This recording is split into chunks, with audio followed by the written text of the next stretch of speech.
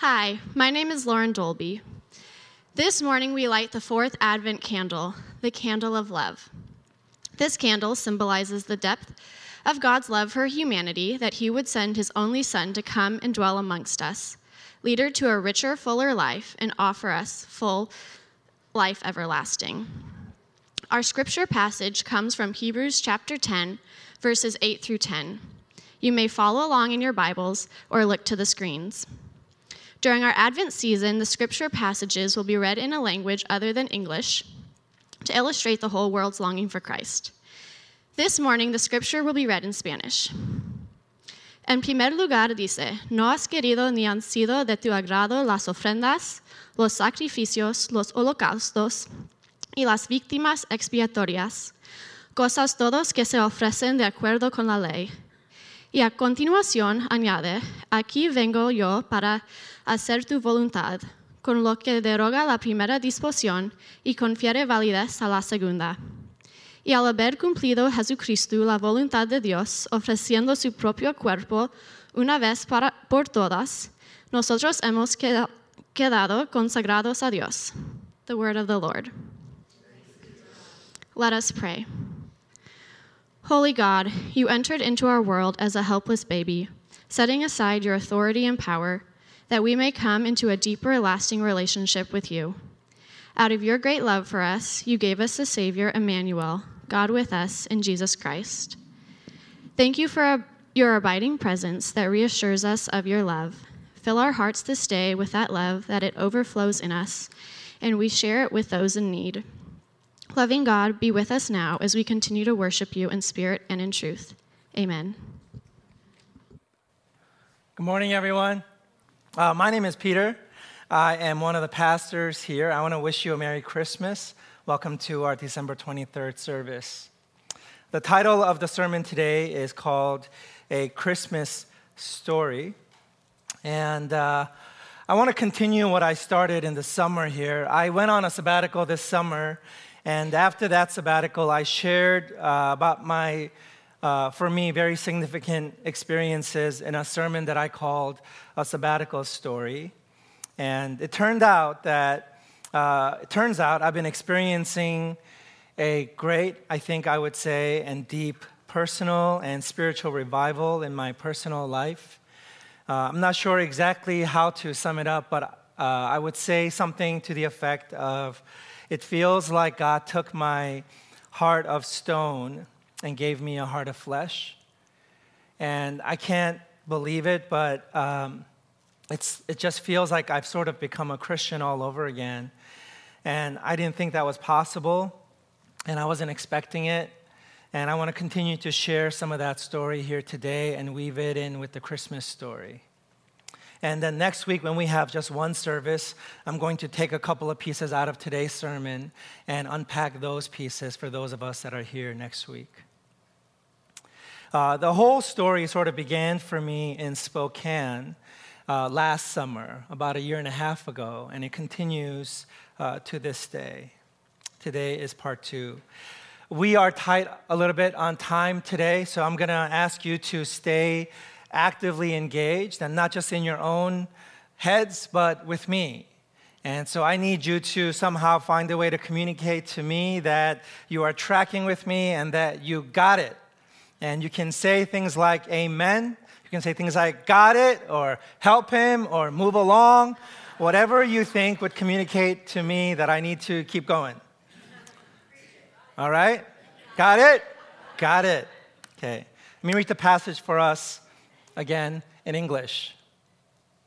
First, he said sacrifices and offerings, burnt offerings and sin offerings you did not desire, nor were you pleased with them, though they were offered in accordance with the law. Then he said, here I am, I have come to do your will. He sets aside the first to establish the second. And by that will, we have been made holy through the sacrifice of the body of Jesus Christ once for all. Here is the first thing that I want us to understand about today's passage. The law which God gave to Israel was the first of its kind. and its intent from the very beginning was not so that we would keep the law. The lawgiver, before it was given to us, knew that the law could not be kept. That's why there was such a thing as the law. If we were capable of keeping the law, you don't have to give the law, because we'd already be keeping it. But because we don't understand what the law is, because there's disorder in our minds and in our hearts, the law had to give in so that it can be an accurate mirror of our condition, to show us that we, by nature, are not law keepers. In other words, it was given to demonstrate our inability to keep the law and our need from salvation from our inability to understand or keep the law. Got it? That means, another way to say that is, the law was always a system created for the purpose of blame displacement, to buy time until Christ came. The scriptures teach that in the fullness of time, God sent his Son. That means there's such a thing as time, and there's such a thing as timing. Things have fulfillment timelines. And when that time came, God sent Christ. But in the meantime, the law was doing its work to show us, to convince us to a certain extent that we needed Christ. And when our own readiness for Christ was here, God sent his Son. That is to say that God's will was always Christ from the beginning. Jesus was not an adjustment that God made. Jesus was not plan B. In fact, he's not even plan A, because there's only one such plan. Jesus is the plan. Not A, not B, not 1, not 2. Blaming is always shallow. That's why the law feels so shallow. Just do this and you will live. It doesn't work like that. Don't do that and you will live. It doesn't work like that. Blaming is shallow because there's always more to the story than fault or right and wrong, mistakes, accidents, crime, or sickness. However way you like to label what the Bible calls sin. Falling short, missing the mark, not quite perfect, not quite consistent, not quite competent, not quite what you need to be or should be or want it to be. It's just blame that we fall into if we don't understand the nature of God's plan from the beginning. You think about the way we relate to the world.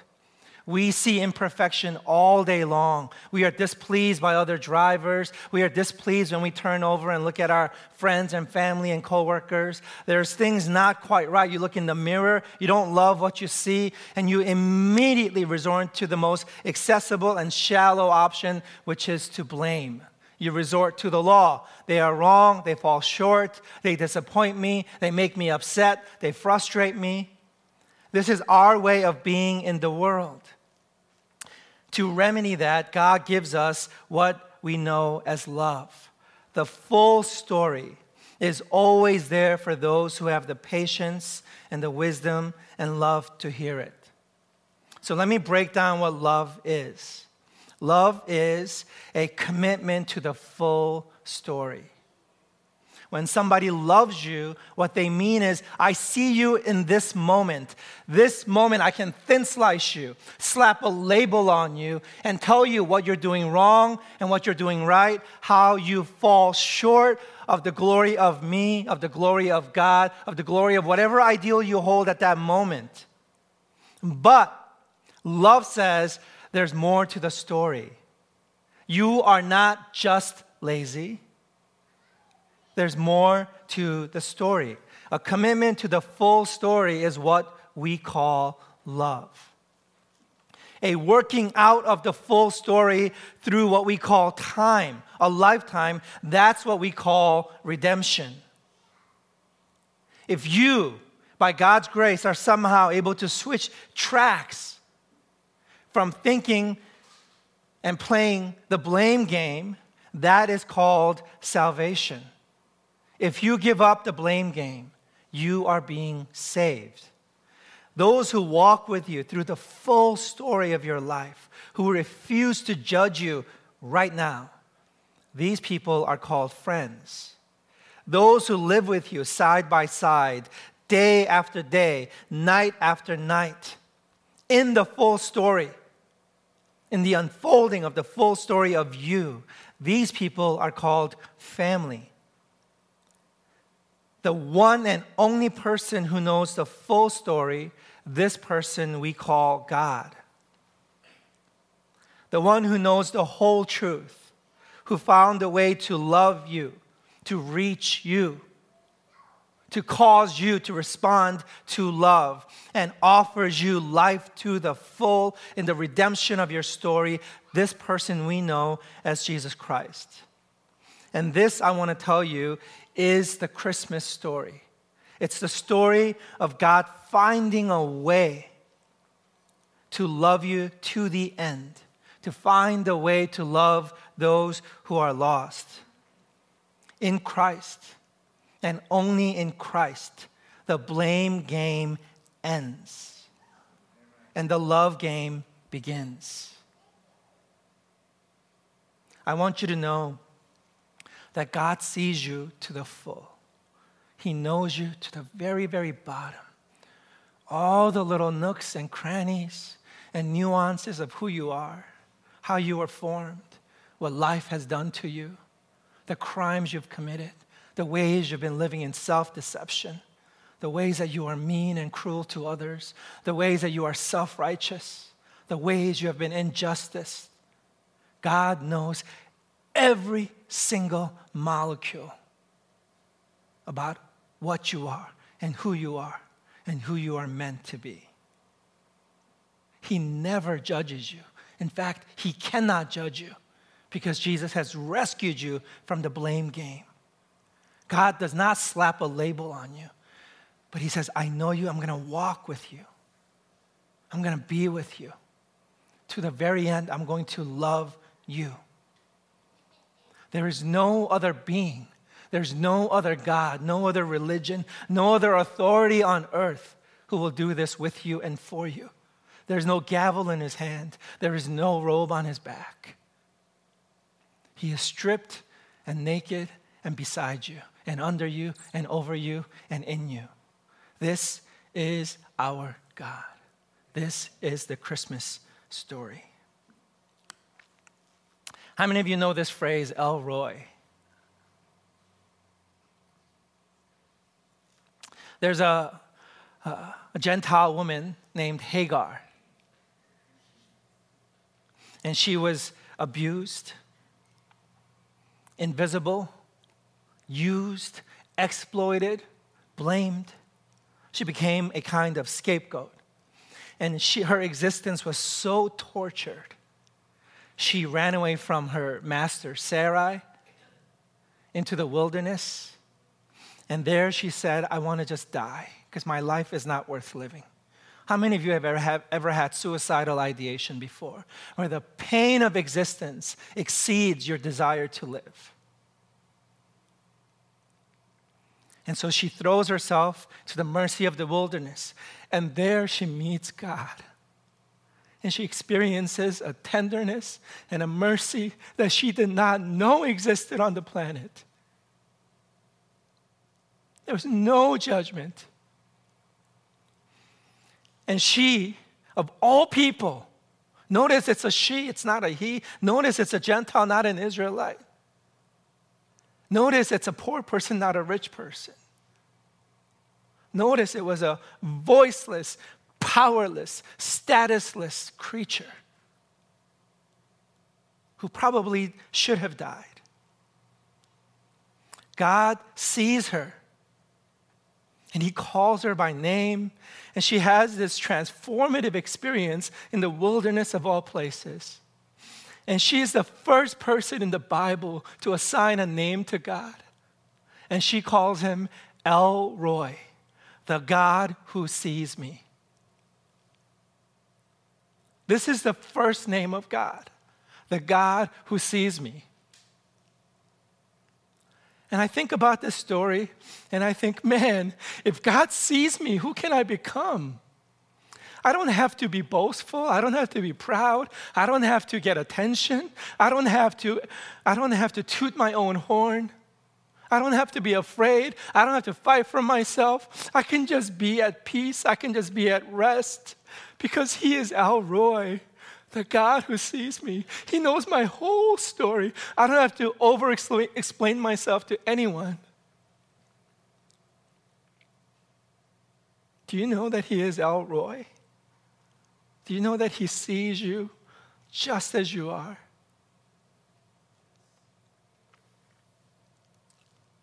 And so I want to tell you today, this Christmas sermon, that it's your turn.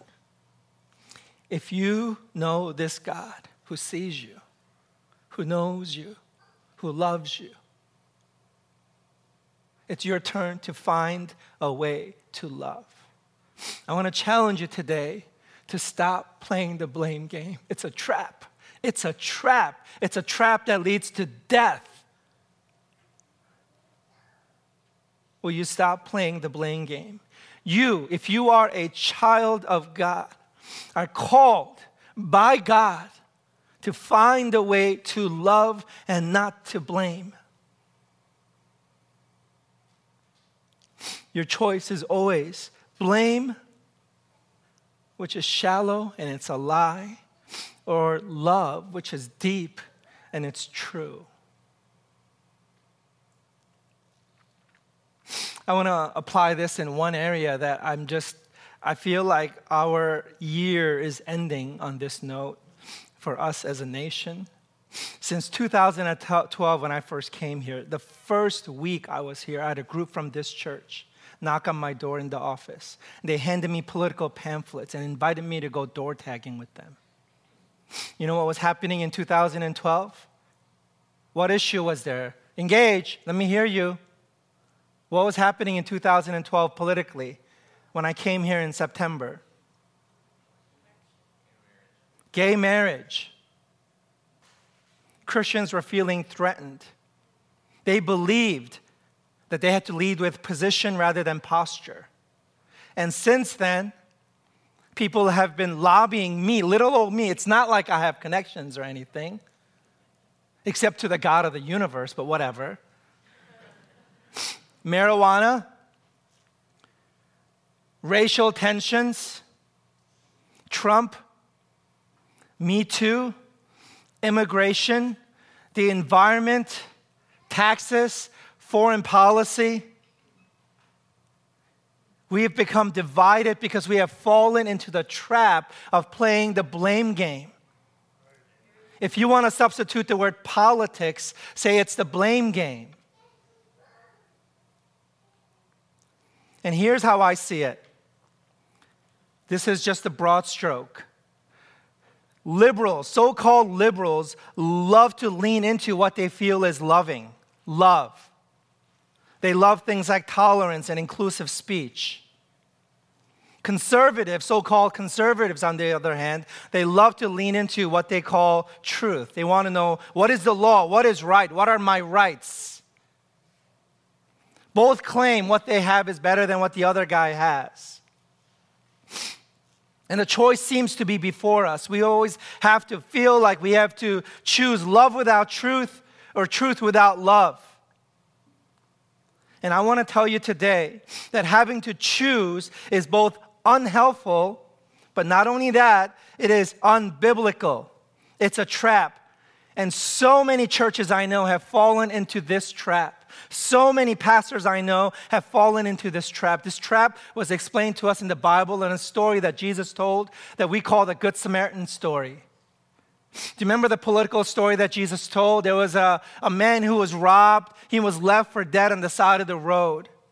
And then a parade of religious leaders was walking by this man. But you know why they couldn't help? You know why none of the religious leaders could help? Because though they had a call to love, if they touched this person, they would be ceremonially defiled.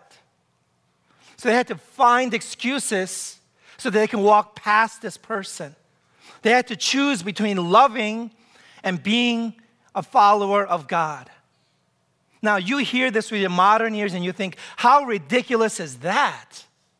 What's the point of religion if you can't find a way to love? Isn't love the point of religion? I'm not hearing anything from you right now. The Bible does not say truth or love or truth. The Bible says truth in love. I want to give you some examples. The Bible is absolutely, clearly pro-immigrant and pro-government. You're supposed to pray for your leaders and submit to your authority figures.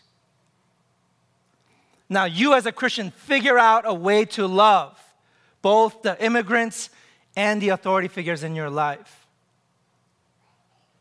The Bible, more than any other book, more than the Kama Sutra, is pro-sex.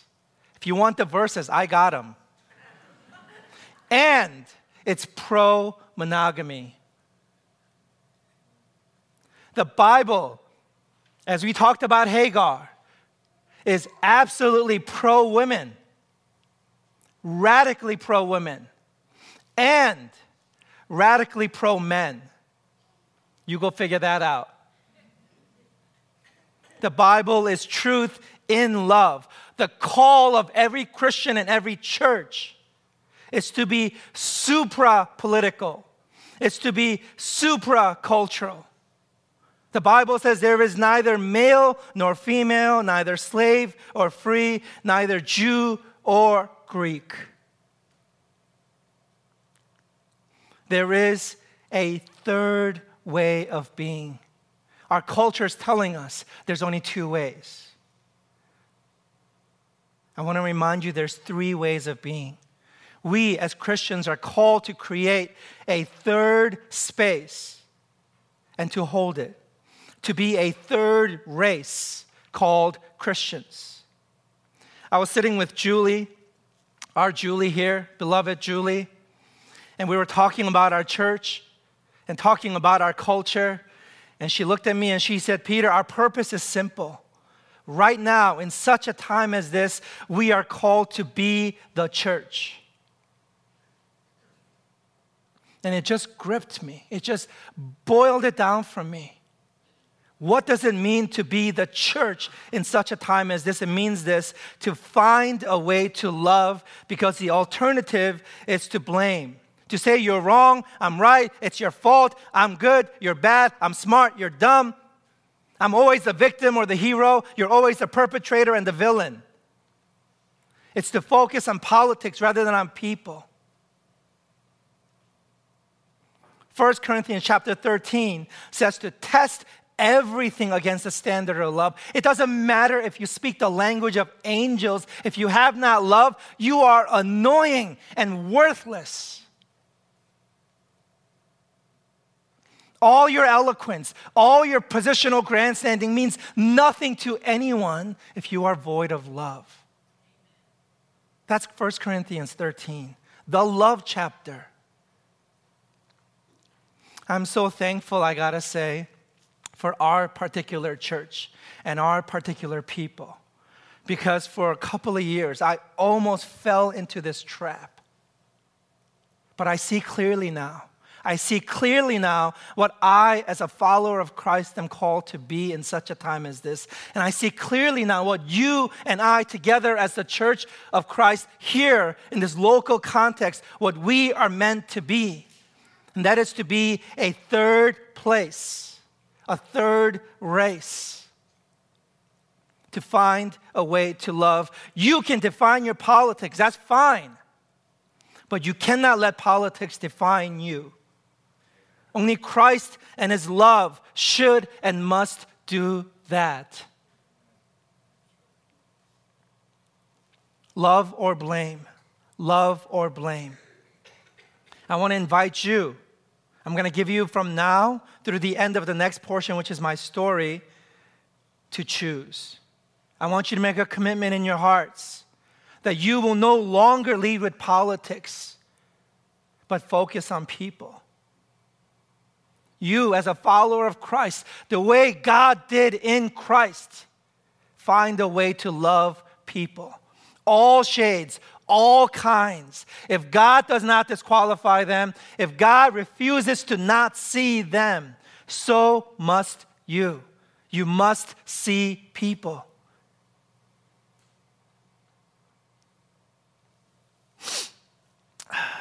I want to end with my story here. If you remember, if you were here for my sabbatical sermon, you remember that my core issue is trust. This is going to be my life point of recovery. I was talking to a friend of mine, a mentor friend. He's a therapist out in Chicago. His name is Ross. I was talking to him this week because I was sitting with Julie again, different conversation, and she told me that I need to talk to Ross. And so I called Ross that day. Julie's been really used of God in my life lately.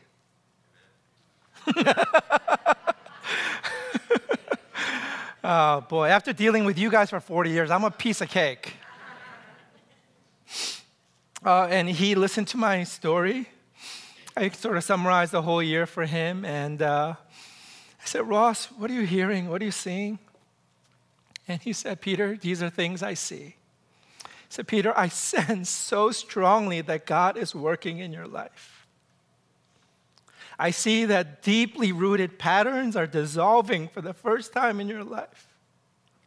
He said, Peter, I sense that this is not Peter's self-improvement plan. You've had a lot of those.